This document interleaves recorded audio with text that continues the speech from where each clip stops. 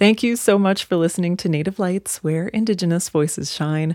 I just want to start off by letting you know that we did finish recording these podcasts in February. So as you'll know, that's before we faced all the changes and adjustments that we're now making during the COVID-19 pandemic. So you'll notice we don't talk about it at all, and that's why.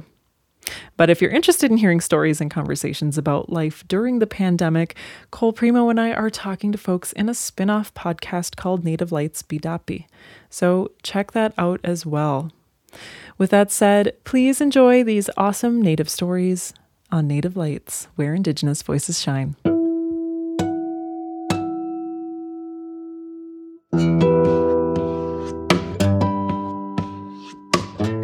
Bonjour, hello. Welcome to Native Lights, the podcast where Indigenous voices shine.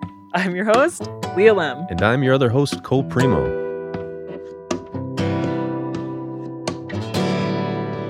All right, Cole Primo, what's new? How's the music going? It's going well. It's going well. I'm just working on a new song, collaborating with artists here and there. But yeah, just really in the final stages of mixing a single, and hopefully that leads to an album down the road. So, how long does it take for you to start a song and then finish the single? Years. As a hobby musician, it takes a while. Well, how many hours do you put into that? It takes a long time, with the writing of the song or, the mixing and then just getting everybody together to get in the recording studio. It can be challenging to get people's schedules all lined up and stuff like that. You don't want to have people play for free, so. But I figured that out, and we're working on it. So. Oh, fun. But how about you? What's going on in the art world of Leah? I wrote this new song, and people actually like it, and they're like, you should record that. I'm like, okay, great. Another thing to put on the list. No, but it's really nice when people are like, oh yeah, you should record that. It doesn't have to be perfectly done. You can just do a live performance. You're telling that to me, Cole, and I will say that back to you. Yeah, I know. But as an artist, is your work ever done? Not really, no. And then when you're done, it's like you listen back and you're like, oh, I should have done that differently. I should have done that differently. There's definitely albums that I've had like a couple years ago that I still wish, like, let's go back and just kind of redo the vocals just a little bit. I've seen poets like go up to the stage before reading their poetry and like still make changes to their books and poems in their books. It's like, it's the curse. Yeah, it's really fun to talk about music, especially as a musician.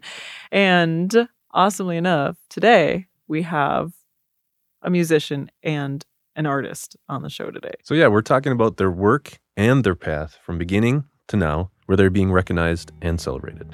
Yep, and our first guest sings, plays guitar, and the drums. All right. Children of Mother Earth, pray for those with no guardian. Bonjour, hello, my name is Chaz Wagner, Yinugijik, Indigenous. I'm from Nett Lake. I'm a Boys Fort band member, and I'm a band member of War Bonnet. So Chaz started the band War Bonnet with his friend Tony Parson, and it's a pretty new band, but they're definitely not new musicians. Let's take a look at the nominees for Best Rock Recording. In 2019, War Bonnet was nominated for 2 Native American Music Awards, Best Rock Recording and Group of the Year. Ghost Dance, War Bonnet.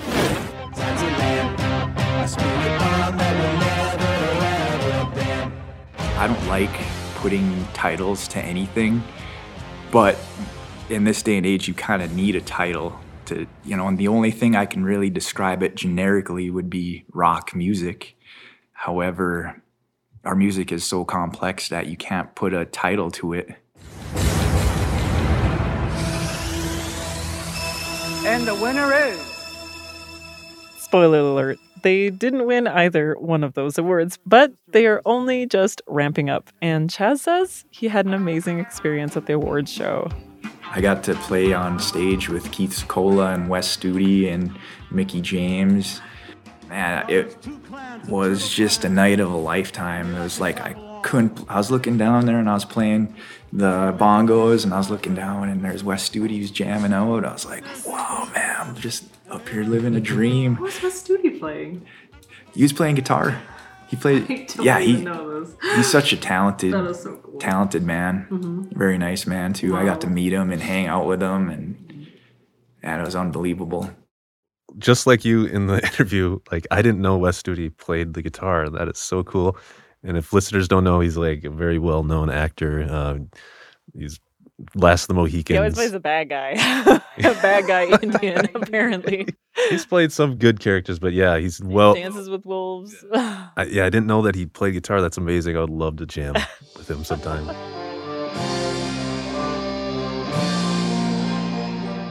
So anyway, I went to a War Bonnet rehearsal to talk to Chaz and to meet the band. And it was this big garage, very live garage. Like the sounds were bouncing around everywhere. There was like no carpet or anything. And it was super loud and just like this wall of sound coming through.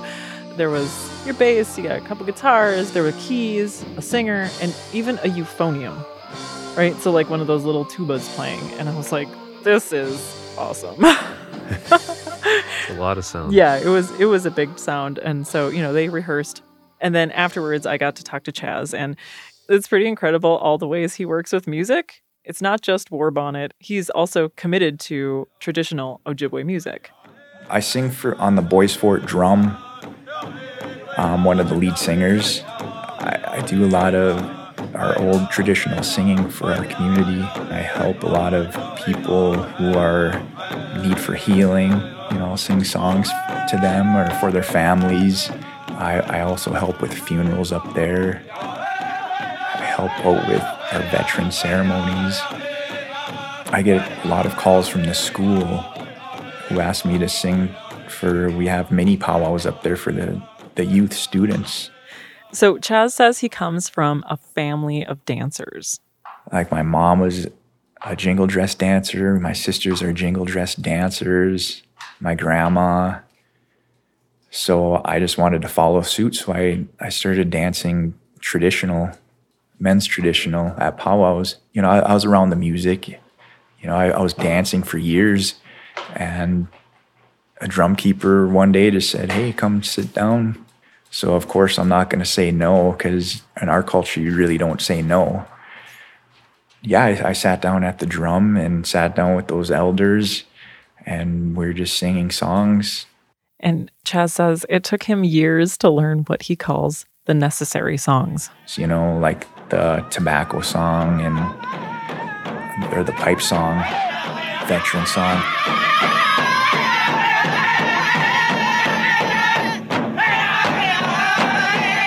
Flag song, healing song, those are like the necessary songs that you should know if you're starting out. He says he had to learn these songs, but at the same time, they came totally naturally to him. All that passed on it's in my DNA and, because I can remember a tune and just like that, like I can hear one of them old traditional songs and I can remember it just like that. Not only is he like getting this culture from his participation, but there's this like DNA recognition of music. Yeah, for sure. And Chaz told me that these songs are the inspiration for War Bonnet songs. I'll start off with the Ghost Dance. The inspiration was that whole Ghost Dance movement back in the 1800s when we do these dances to kind of rise up and have the ghosts of our past ancestors to come back and fight along with us. And that's where the inspiration of our first album came from, the Ghost Dance. And it starts off with this pipe, as we call it, the sacred pipe song. And it's like smoke swirling around, and that's what it kind of sounds like, like the smoke.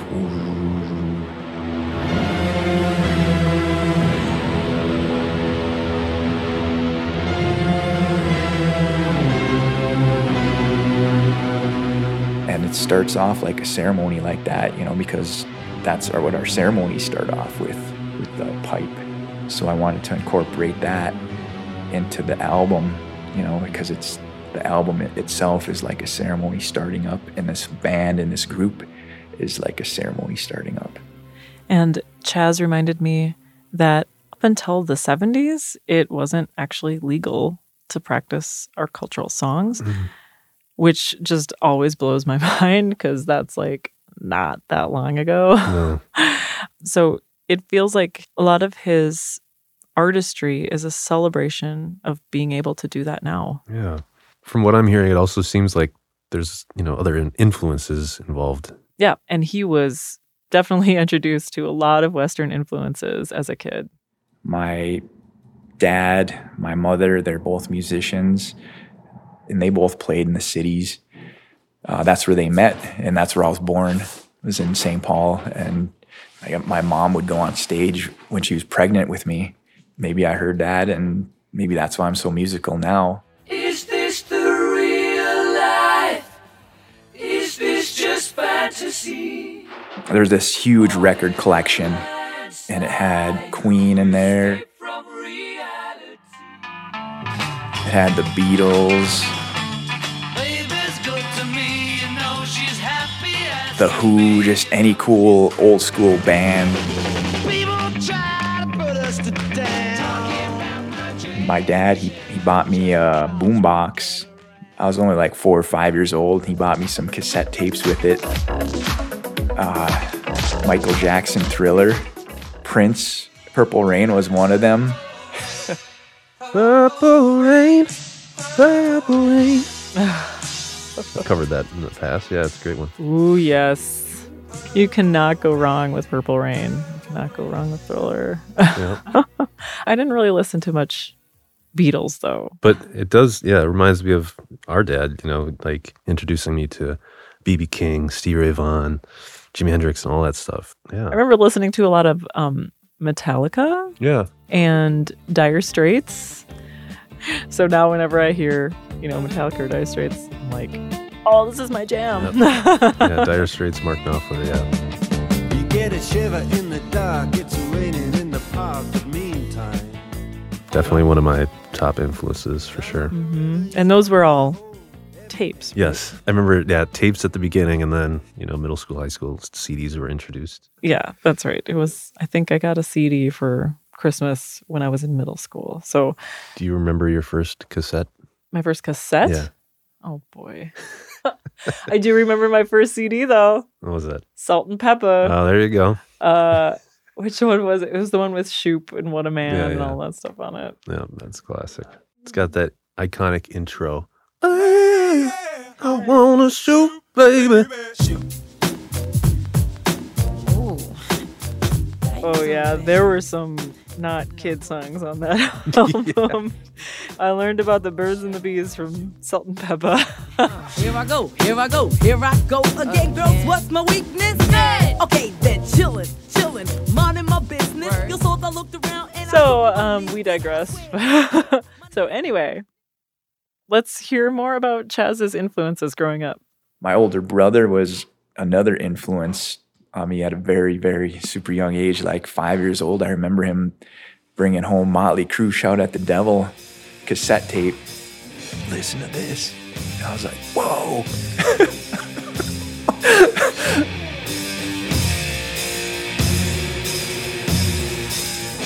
I couldn't believe my ears. I was like, this is the coolest stuff ever, you know?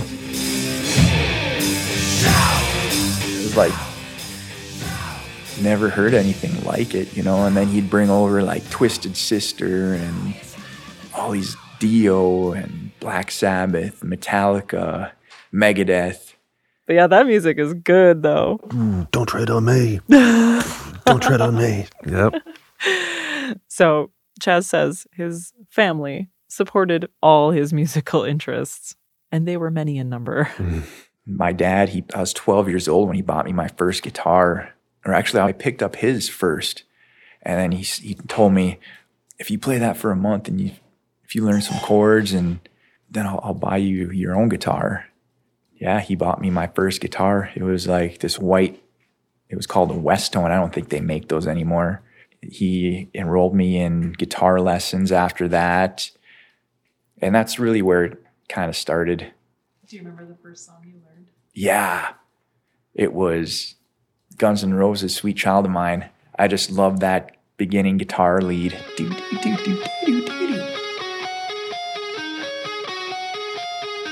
Back when I was a kid, I was like, I could listen to that all day. I was like, man. And then I was like, I got to learn that. So I started, I learned it. And I was like, that was my favorite song to play.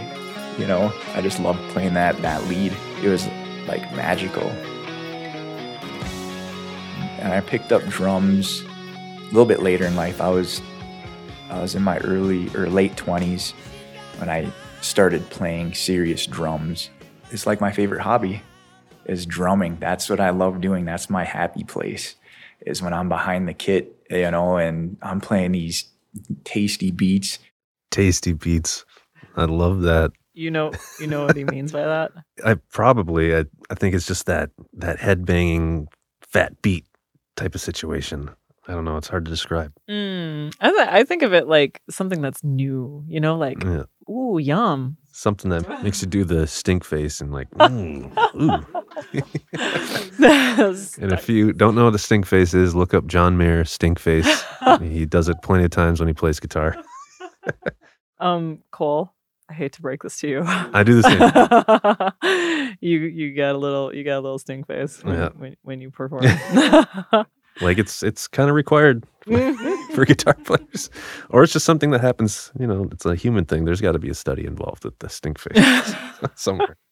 For sure, but it's a good sign though, having a stink face, because that means you're like really into it, right? You don't care what your face is doing, right? You're kind of into that, like, that mode, that like that happy place, right?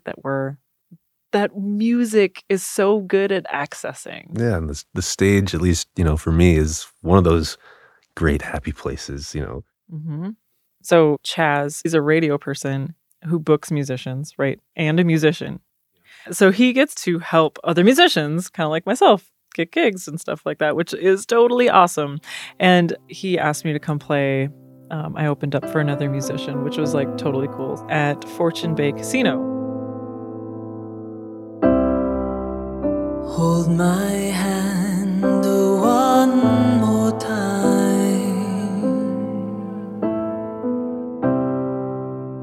Promise to love. So my music that I perform, it's not like the most exciting stuff on the planet. I mean, I play keys and I sing, right? It's not like there's tasty beats or drums or whatever. Like, I'm singing ballads and stuff like that.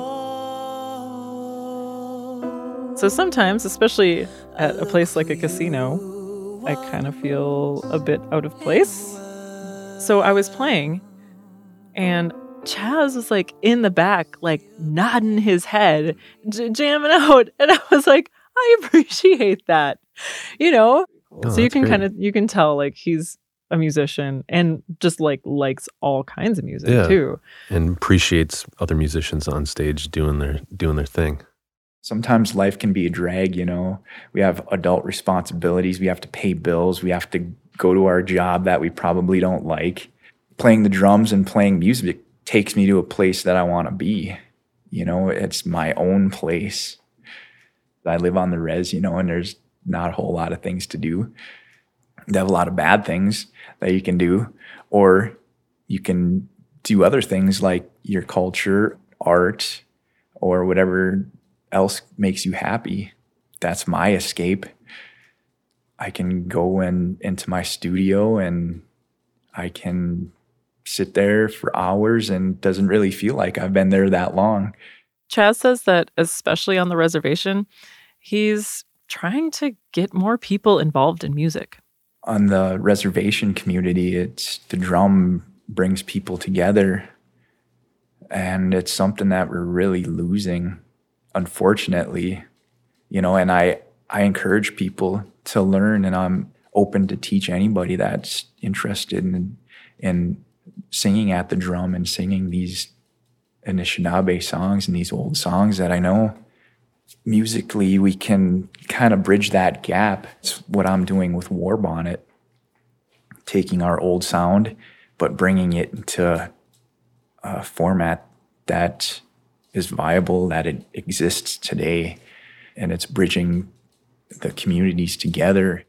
I really love what he's doing there, getting more people involved, encouraging people to learn to sing at the drum and sing the songs. And sometimes I can be a little self-conscious because I don't really do traditional music, but it does inform my music in a way, but it's not necessarily what one might automatically recognize as traditional. Yeah, it may not be directly, but on the subconscious level, growing up listening to powwow music, that's inevitably going to be a part of the music. Sure, and the story in the music too.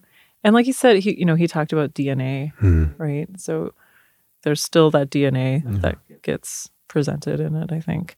It's hard for me to relate with him as far as, being on the reservation, but on my side of the situation, I think just being somebody who's creating music as a Native person, showing people that they can express themselves musically, and I mean, that's the very least I can do. Yeah, I mean, we all have our own way of approaching our artistry and how much of our identity and culture we draw upon. But yeah, how much of those traditional sounds or, we choose to bring into our music is a personal choice. Yeah, and with Chaz, I just think of how much of a gift it is, when somebody like Chaz is doing something he loves, but also in the act of doing that, he's continuing this legacy of his people's culture, and it's great to see that with Chaz. So, chi miigwech to Chaz Wagner for sharing so much about himself and his music and all of that good stuff. Miigwech, Chaz. And we are going to close out this first section here of the podcast with a War Bonnet song called Ikwe, which was written for missing and murdered Indigenous women. Children of Mother Earth, pray for those with no guardian, that together we may stand vigilant against those who seek to harm them. Welcome back to Native Lights, where Indigenous voices shine. I'm your host, Cole Primo. And I'm your other host, Leah Lem. Chaz had this incredible blend of musical influences, Native and non-Native. So he incorporates all of it into his music with War Bonnet. Yeah, and the next artist we're talking to had bigger challenges learning the visual art traditions of her Native ancestors. Diani Whitehawk Polk. She's a visual artist who works with paint and mixed media. She was even named one of the 2019 Artists of the Year by the Minneapolis Star-Tribune newspaper. She's Sichungu Lakota. And Native Lights producer Melissa Townsend sat down with Diani. Hey, what's up? You're here. Hey, I'm here. So, Melissa, how did Diani get started as an artist? She said as a kid, she was always making something. It was her go-to activity. I was always drawing or making something. It was the place of most fulfillment and joy for me ever since I was young. It took my mom, though, to really convince me that I was an artist, with the, as an actual title and not just this is something I like to do. She used to tell me, Diani, you're an artist, and one of these years you'll believe me. Yeah.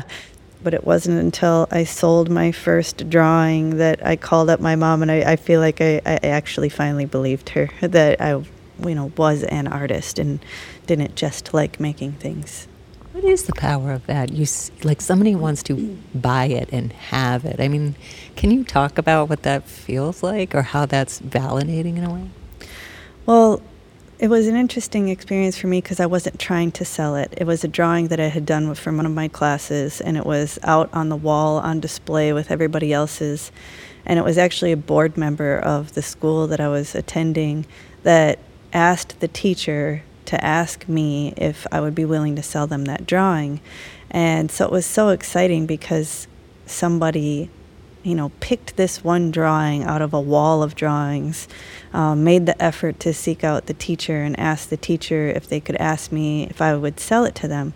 So it is an honor because you recognize that somehow this thing that you've created that is meaningful to you and is heart work that's important for you to do somehow resonates and speaks to another human being, so much so that they want to bring it into their world and into their life and into their home and live with it and be with it on a regular basis. She says the buying part is good too, because of course you need the money to keep going.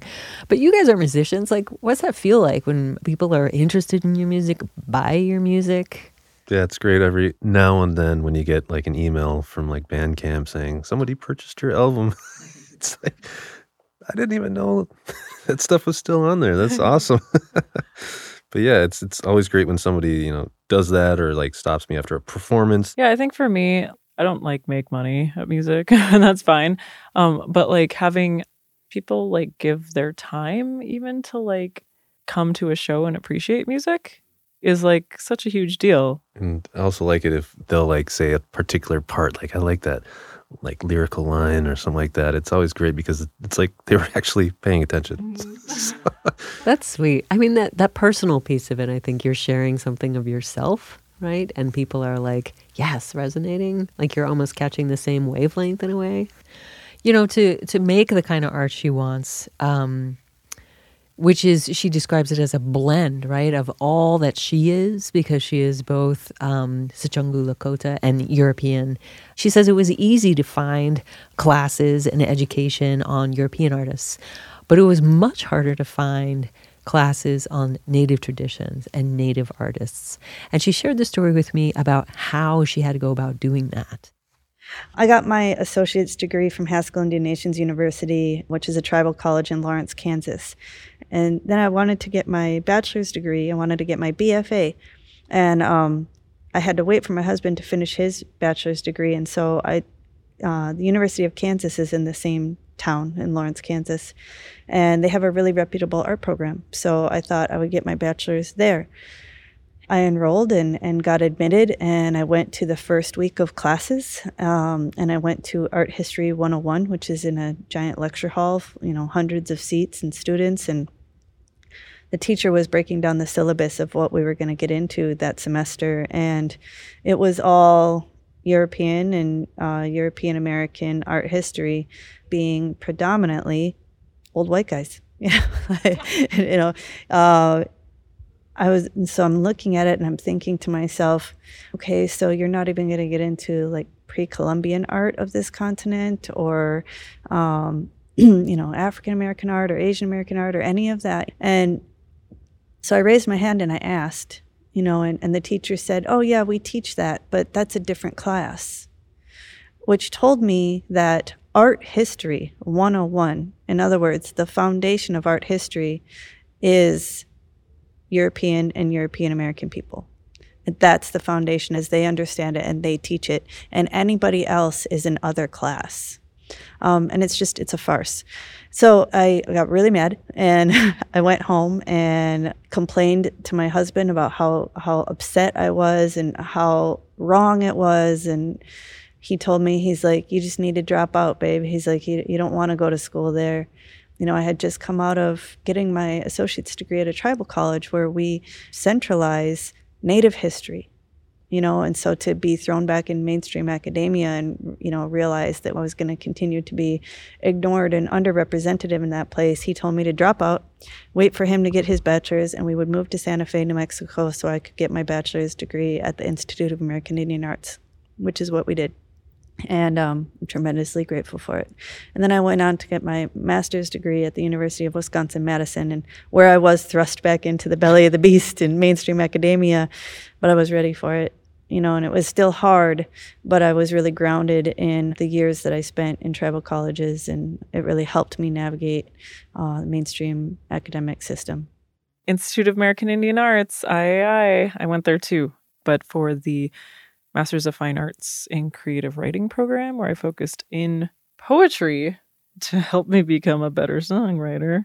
II is such a gem because, we were required to read Native poets.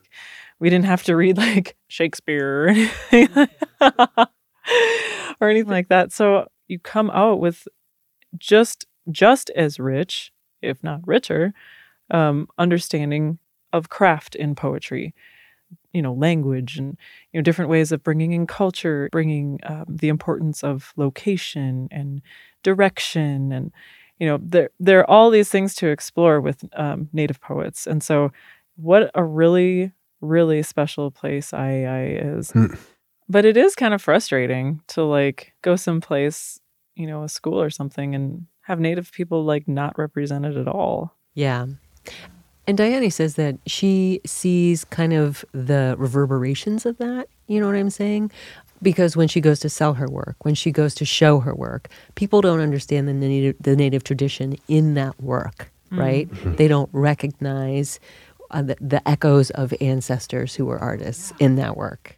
In order for any curator or decision maker in the arts field to understand the value and the worth of what we make, we have to first fill them in with the entire history of our country for them to even get it, for them to even be able to look at a work and unpack what's in that work and to see and decode what's in the work. Oftentimes they miss it because they don't know the history. They aren't taught the history. They don't know our communities. They don't see our communities covered in the media. And so their slate is all but clear, or it's packed with stereotypes and misunderstandings and historic images that often aren't true. Those curators are going to those schools that don't have Native art represented in their Art History 101 classes. Yeah, and they don't have to take those other electives. And you get situations like the scaffolding with the walker. Oh, yeah. You know what I thought was kind of a interesting story there from IAI? IAI has a museum in Santa Fe. And I heard, okay, this is hearing this, but this isn't firsthand knowledge, but I heard that non-Native people would go to the museum and ask for refunds because they're like, we didn't see, Native art or whatever, because it's not what they imagine Native art to be. Instead, it's like, people who are Native making art, right? Yeah. Of all, shapes and sizes and, craft and all these different ways. So they went in there expecting a certain situation and there wasn't enough beating for them or something like that. There wasn't enough, I don't know. Yeah. Eagle feathers around. Yeah.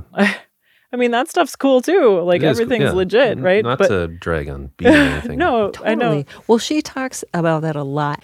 Native art versus art by a Native person, right? And here's what she says about that. One of the ongoing questions within the Native arts field is this: are you a Native artist, or are you an artist who just happens to be Native?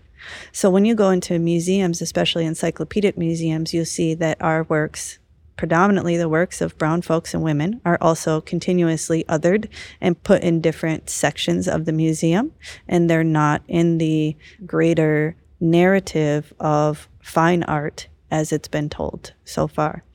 And I think, how do I say this without using swear words? It's a crock of shit. It's not true to life. I am a Native person. I was born to my mother, and my mother was born to her mother, and we are Lakota. And that is a part of my artistic practice because it is a part of me and my upbringing and who I am. I bring in the histories of Lakota art forms and aesthetics into my work. I also paint on stretched canvas over stretcher bars, and I use and pull from the traditions of Western art history as well. So I'm all of those things, and it's not an either or scenario. I am a Lakota artist, and I am simply an artist. I'm both of those things. So powerful. Dani says that about her work, that it's extremely personal, but it's also social and political. It's her way of interacting with this moment in time and commenting on this moment in time. I mean, I do, a tremendous amount of thinking about my work, about where I want it to go, what I want it to do in the world. And then I go through a lot of personal struggle in order to bring that thing to life. So through that struggle, I learn a lot about myself, and there's, increased knowledge through the experiences of doing the work. I'm seeking information. I'm, having question and answer sessions with myself, with other people. If I get stuck on an idea or a thought, I make sure to reach out to other artists or family members or community members that I need to help me think through an idea. I'm constantly learning through the evolution of every piece. Leah, I saw a little amen happening over there. When she said the struggle, I was like, ooh, yep. But I really love how she consults other people. That's groundbreaking for me. I couldn't imagine consulting somebody on a song, before it was done or in a state that I could show somebody else. So that's really cool. She does that. You mean you collaborate, right? Yeah. Earlier I was talking about the new song I'm working on, or the new recording, actually. New recording of an old It's been song. like a year and a half or 2 years that I've been working on this song. But it was one of the first times where I had somebody come in, a producer. He was giving me pointers on how to structure the song. And that was kind of the first time, because usually it's very personal.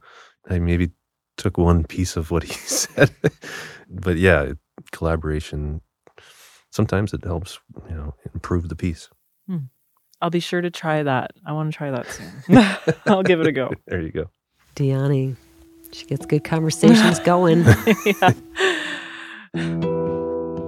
All right. Yeah. We want to thank producer Melissa Townsend for sitting down with Deani and sharing her story with us. And we want to thank Chaz Wagner and Deani Whitehawk Polk for sharing their gifts and experiences with us. We also want to thank our engineer, Justice Sanchez, our project manager, Aaron Warhol, producers Lori Stern and Melissa Townsend.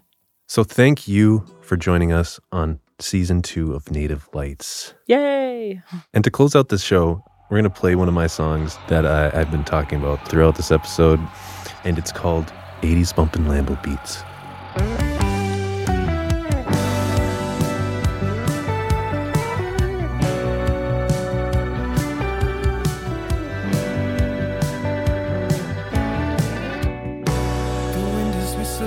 Across the glass, cruising through neon Tokyo. It's like a lucid dream, we're going so fast. It's like we're in the future of midnight flying in the night. The colors lift us up.